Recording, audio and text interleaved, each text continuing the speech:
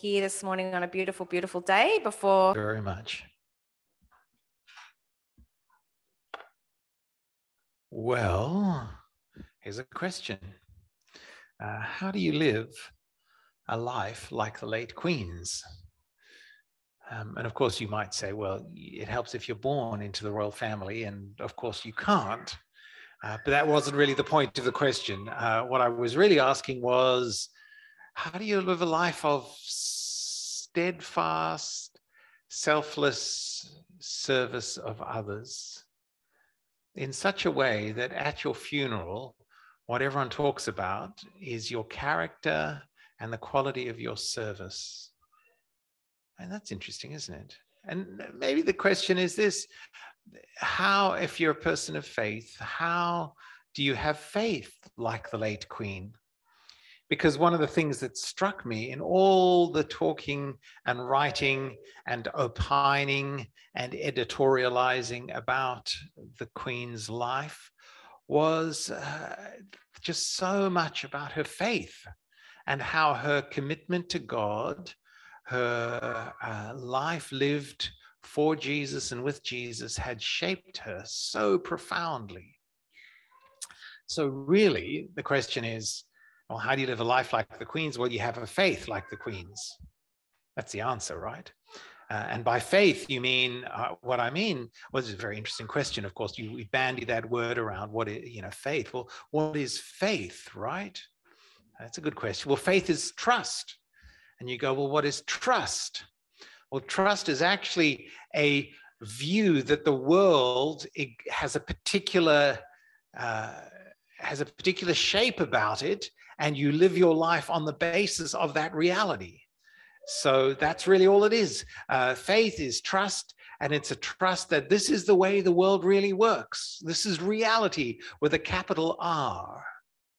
And I'll base my life on that. I'll act on that basis. And a very simple illustration of this, for example, is you all have trust that the chairs that you are sitting in will hold you through the course of this talk. Now, that's faith. And it's based on a view of how the world really is.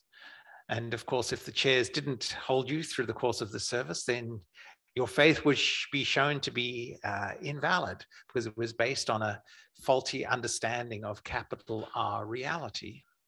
So then the question is, to live a life of faithful service in the way of the Queen, you have to go, how do I see the world the way she did? And how do I experience the world the way she did? And how do I act in the world in the way that she did? Okay, see the train of thought there? So here's the answer. It's really simple.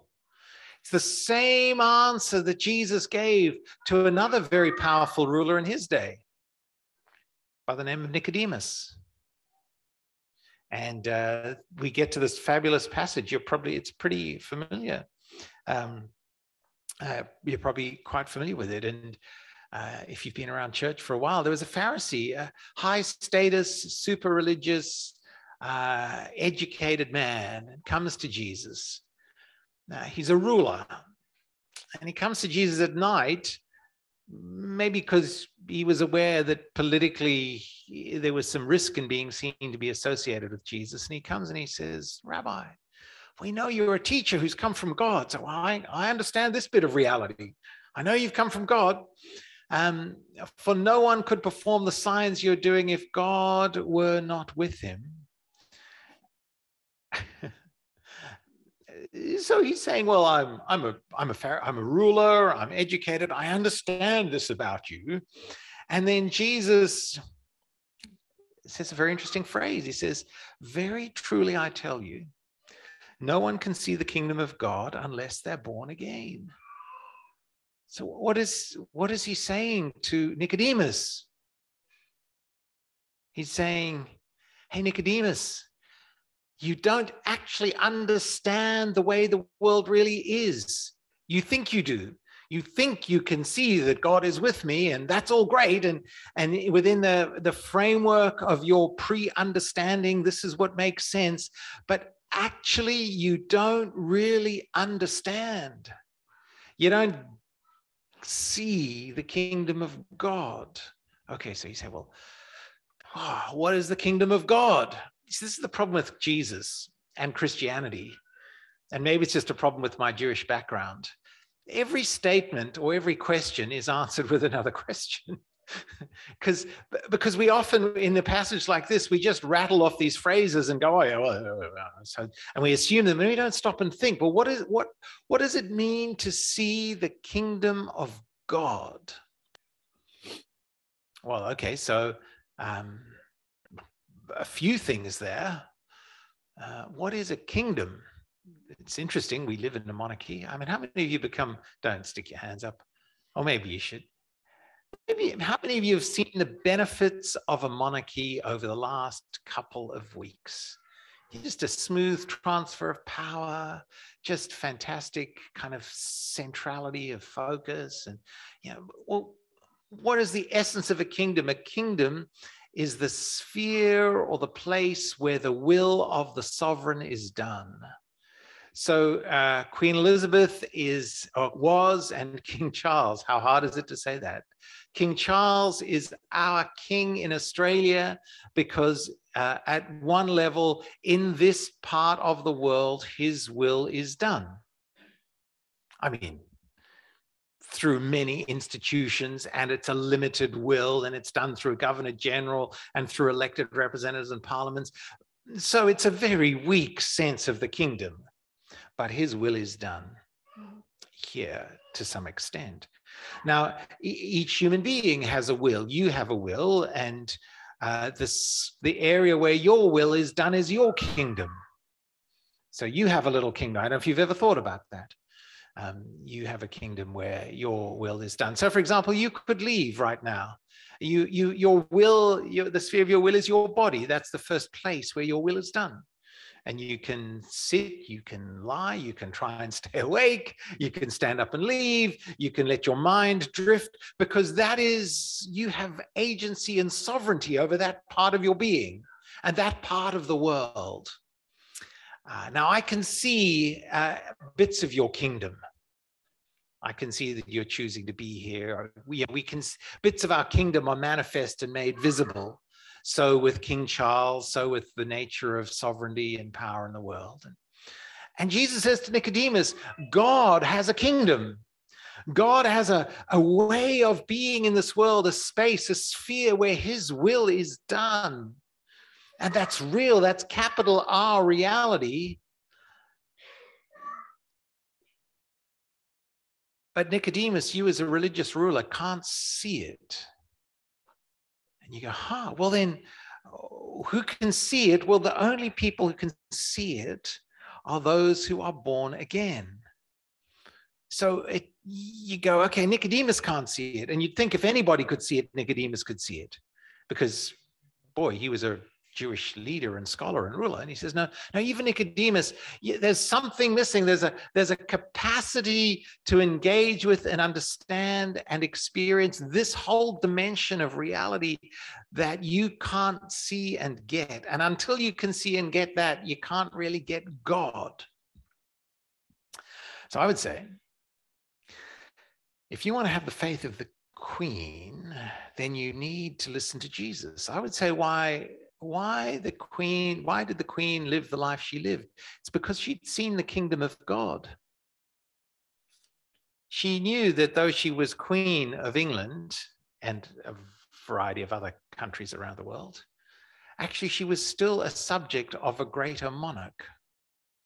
And she belonged and saw and experienced and lived in a greater kingdom.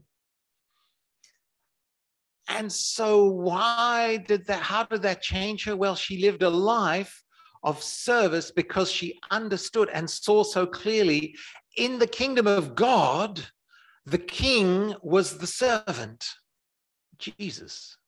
And the nature of the kingdom of God, which was a complete inversion of the way human hierarchies work, where the more powerful you are, the more power, the higher up the social hierarchy you are, the more power accrues to you, the more status. And the temptation is to use it for your own well-being, that of your tribe or your clan or your country or your family.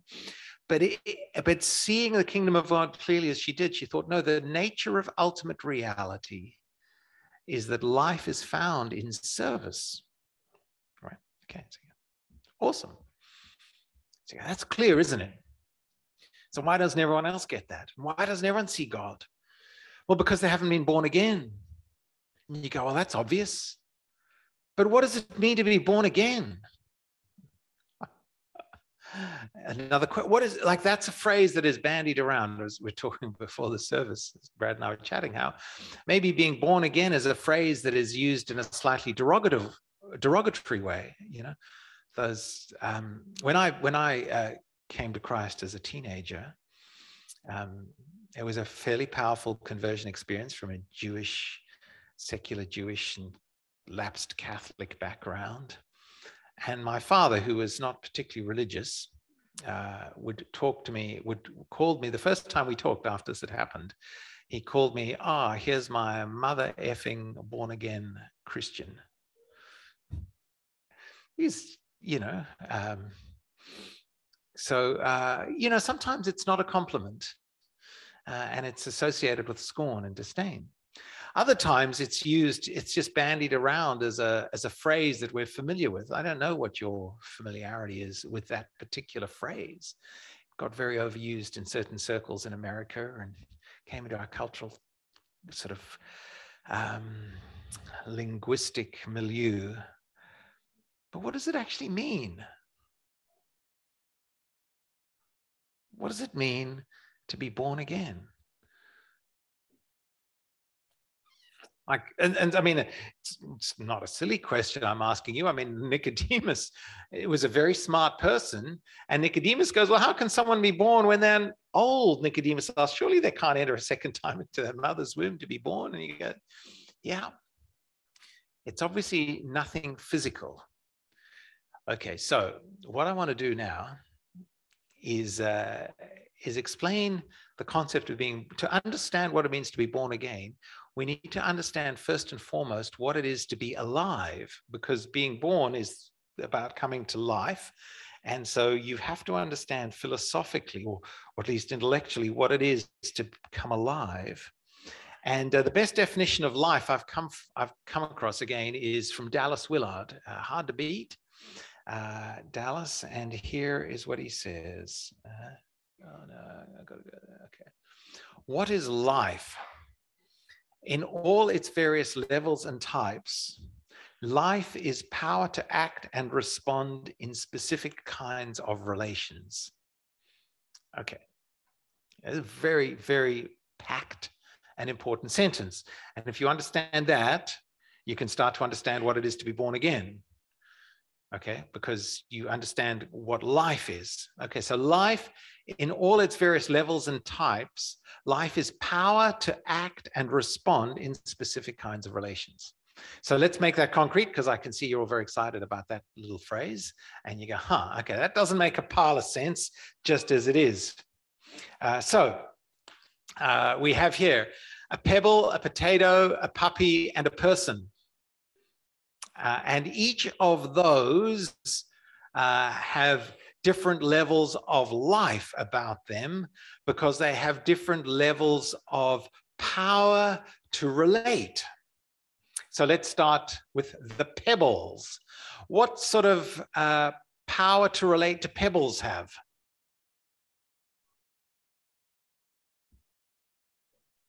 Not much. In fact, none. So what we can say about a pebble is that it has no life. And we understand that. Like the chair you're sitting on, the pebbles, these things are incapable of relationship. They are non-sentient beings. They have no life. Okay, we're all clear? Now, a potato, on the other hand. Now, a potato has more life than a pebble, right? You've come up a level of life. And a potato, and I just chose these to alliterate with P. There's no specific genius around potato. I thought maybe pumpkin, given it's come to Halloween, could have been the other word we could have used. But the potato is capable of a certain set of relationships. Isn't that right? Very limited. Potato has a relationship with the sun. It takes in energy, photosynthesizes, grows, dies, reproduces. That's what potatoes do. A potato has more life than a pebble. Do we get that? It's upper level. Not a lot of life. Like you'd be very surprised if a potato took itself off for a walk, wouldn't you? Or if you threw a ball for a potato and it went and chased it and picked it up and brought it, that would be it can't do that. That's not its nature of life, not its level of life. Now, a puppy, on the other hand, a puppy has more life than a potato, right? A puppy has power to relate in all kinds of different ways with other puppies and other objects and people and trees, and it can wee on things and it can chase balls and it can respond to you and it can learn. So not these puppies, they're as dumb as anything. I say very little frontal lobe development for dogs that are bred to have no noses. But puppies like ours, very intelligent. But all puppies have a particular ability to relate, don't they? A power in relationship. They can get certain stuff done and they can respond. So you'd expect it's natural for a puppy to chase balls and wag tails and respond to people in a certain way and respond to other dogs and pee on things and chew things. And you'd be pretty surprised though if the puppy wanted to have a conversation with you about the emotional effects of the Queen's passing on the puppy's life. That would be surprising. Like, puppies don't relate at that level. You'd be very surprised if you came home and you saw the puppy reading its way through Dostoevsky. You'd be like, oh, that's unusual. Something miraculous has happened to this puppy. If it can now pretend to read Dostoevsky like people pretend to read Dostoevsky. That doesn't work. Okay, but then you go up a level. Now, human beings, we have life at a level above that of puppies because we have power to relate in all kinds of ways that puppies don't. We can relate to each other. We can think about ideas. We can think about cause and effect. We can worry about the future. We can love. We can relate in all sorts of different ways. So you go back to the definition. In its various levels and types, life is power to act and respond in specific kinds of relations. So as people, we have specific kinds of relations that we can act on. And we have a life that is a level above that of a puppy and a potato and certainly a pebble. Does that make sense? So now,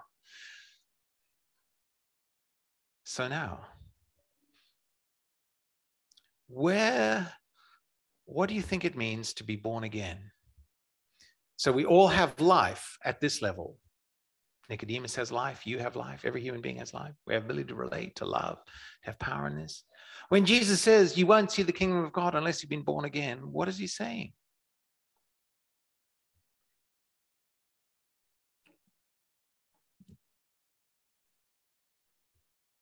You need to love and leave in it, right? Sorry? Life in a spiritual level, you level it up. Yeah, that's right. So I'll now, I couldn't find a simplipart for a stock image for God. So we've now got so if you go, here's the level, here's the inanimate pebble. Here's the level of, say, a potato. Here's the level of your pet. Okay. Here's the whole of the Bible in summary. There is a level here. God plus spiritual. That didn't work, did it? Spiritual beings, the whole, you would have heard that phrase in the Queen's funeral, the whole company of heaven, the Elohim, the spiritual angels and spiritual reality. There's the whole spiritual reality that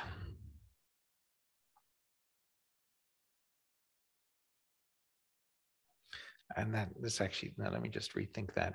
At the start of creation, when the world was made, you and I were actually drawn into that reality.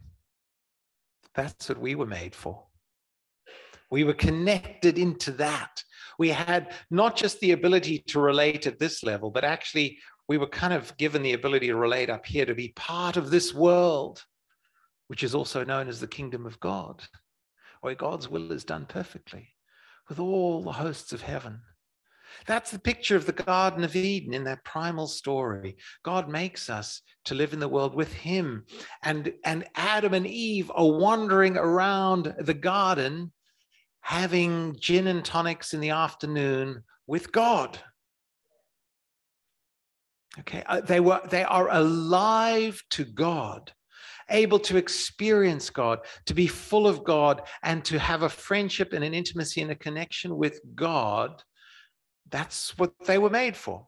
Okay.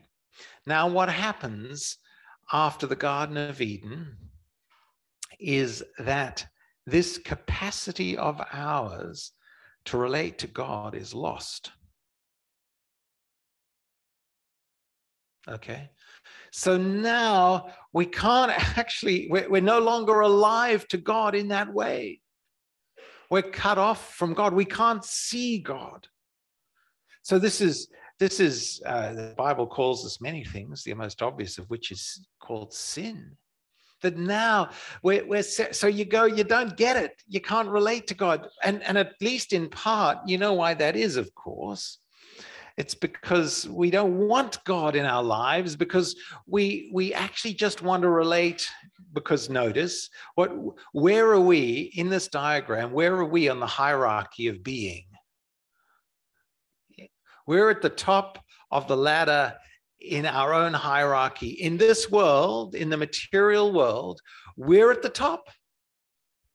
And we like that a lot, because I want to be the king of my domain. I want the power. But that actually cuts us off from this experience of God. So we are spiritually dead. Now, of course, what does it mean? What is the whole point of Christianity? The whole point of Christianity and the point of Jesus coming is that, hey, what we need is to be made alive again. That is, we need in some way to be reconnected to God, to break through this barrier so we can spiritually see God and experience him in our lives again. So this is the physical, and this is the spiritual world. And what we need is God to break through that barrier and actually give us life, which means to give us the power to act in a certain way with God. That's all it means. So to be born again means, okay, so this is firstborn. Actually, let me change that word. This is once born. And then what we need here is twice born. We need a spiritual awakening, a spiritual birth. Now, does that make sense?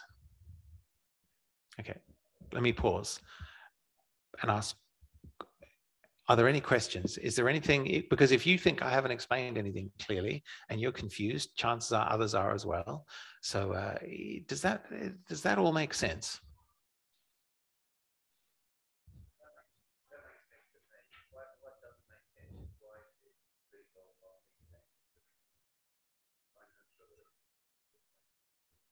Why was Jesus, that's a great question. Why was Jesus critical of Nicodemus? Because I'm not sure it would have been that simple. Well, because Nicodemus should have understood this.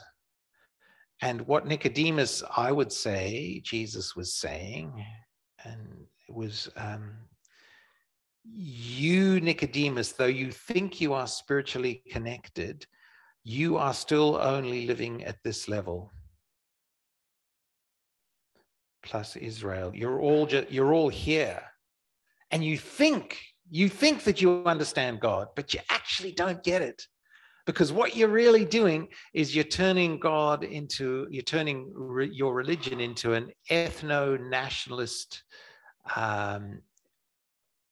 means of saving yourselves. I think that's why he was critical. You should have, because you can look very religious, like, can't you? I mean, these people, we can look very religious here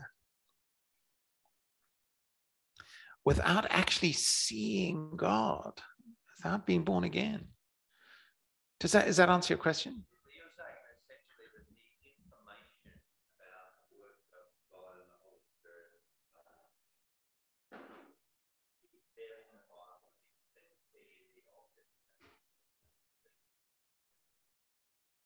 Yeah, I think Jesus' critique is he should have got it. You as a leader of Israel should have got it. The fact that Nicodemus as a leader of Israel didn't get it, however, shows us that in fact he was spiritually dead. He was as dead to God as a pebble is to a potato, or a potato is to a pet, or a pet is to a person. So he was that dead. So he needed God to do something miraculous. The same way that to get your dog to read Dostoevsky would require your dog to become human-like. To get us to understand God requires God to make us godlike. So we're leveling up. For those of you who are gamers, we're leveling up, and you need God to help us level up. Yeah.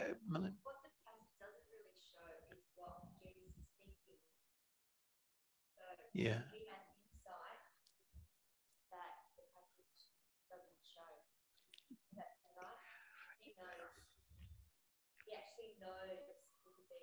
Yeah.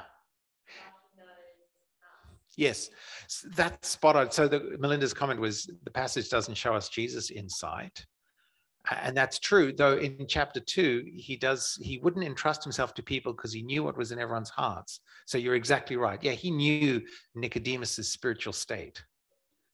And so he could say, hey, you should have got this, dude. You're a leader of Israel. You should have got it. Yeah, good. Yeah, Priscilla.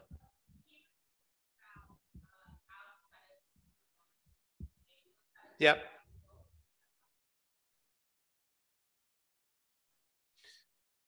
Yes, we were created to be a little lower than the angels. Yeah, that's because we were created to live in this realm up here, along with the angels. But actually, spiritually, we've died and we've sort of regressed, so we can only live at this level of the material. The book of Hebrews says that has a discussion about our relationship to angels, and says we were created to be a little lower than the angels, or a little higher than the angels. So what does that mean? And that's a longer question, but basically this is the sphere of all these spiritual beings, of the angels. We were created to live here, and that is still our destiny if we can see it. But actually we've leveled ourselves down to here, and we're waiting for God to level us up to here. Yeah, Darren.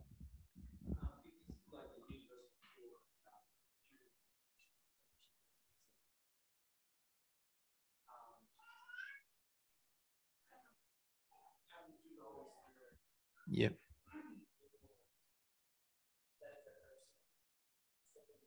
Yeah. Yeah.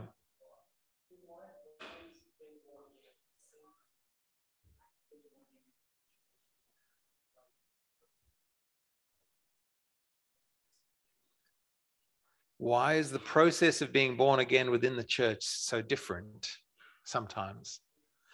Yeah, it can be. Well, that's interesting, isn't it? That's a whole topic.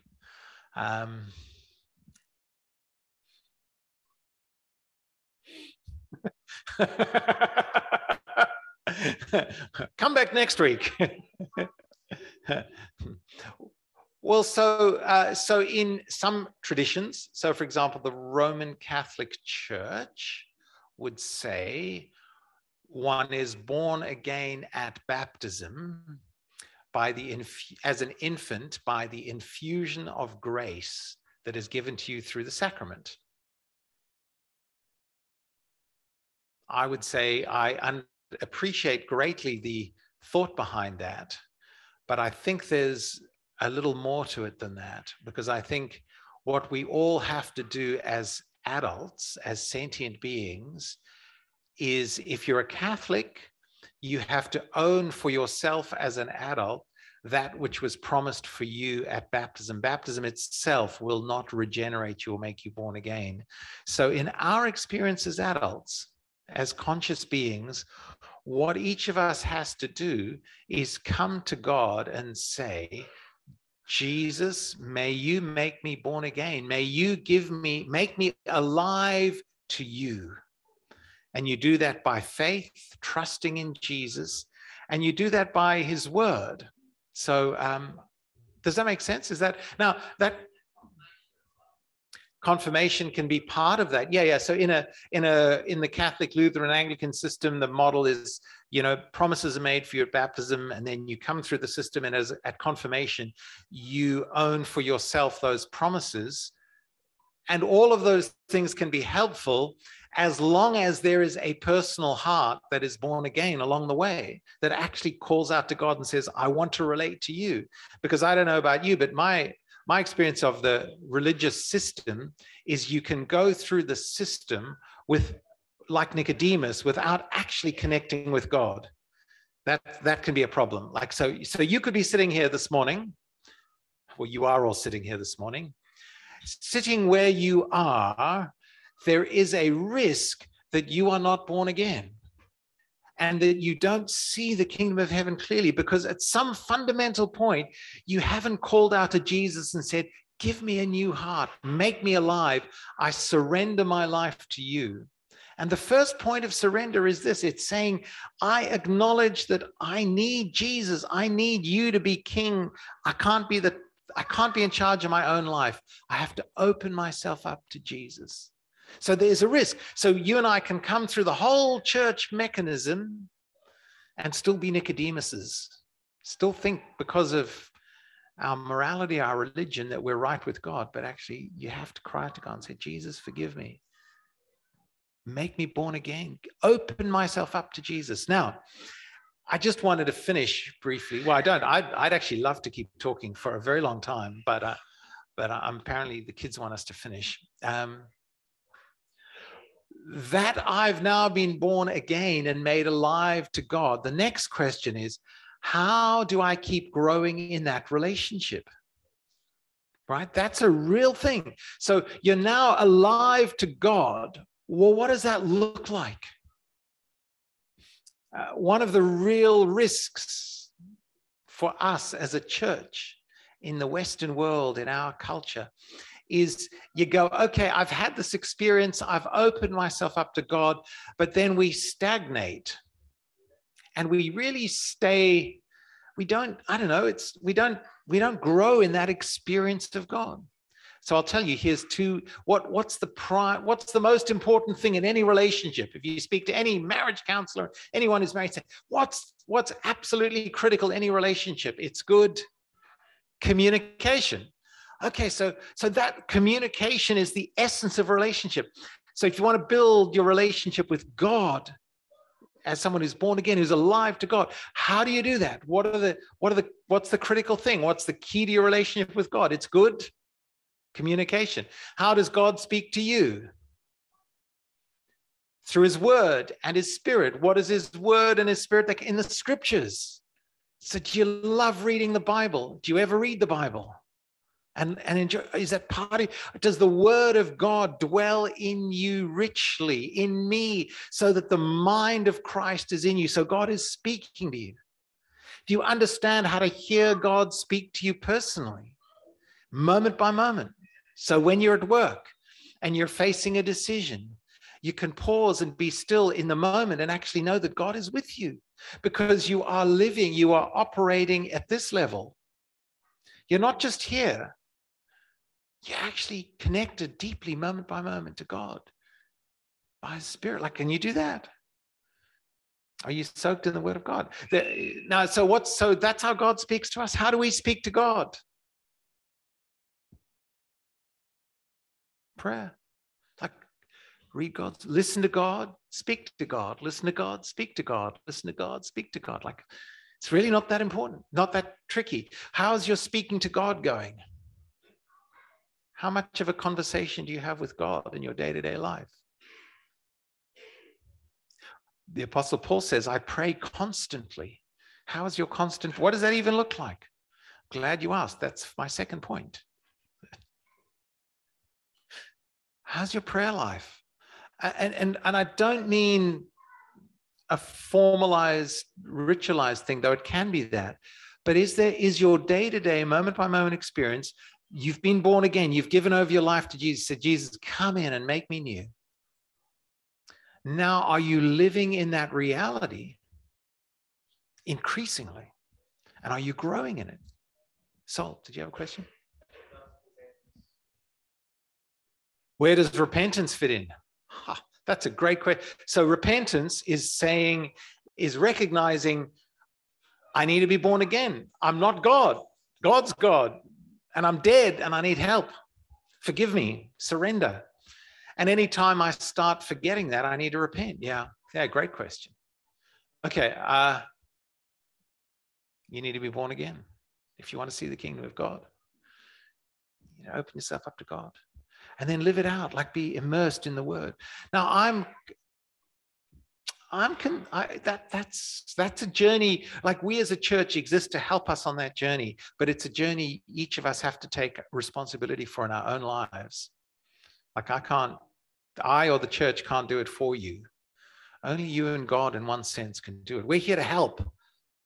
Massively, we're here to help each other. But boy, it's, you know.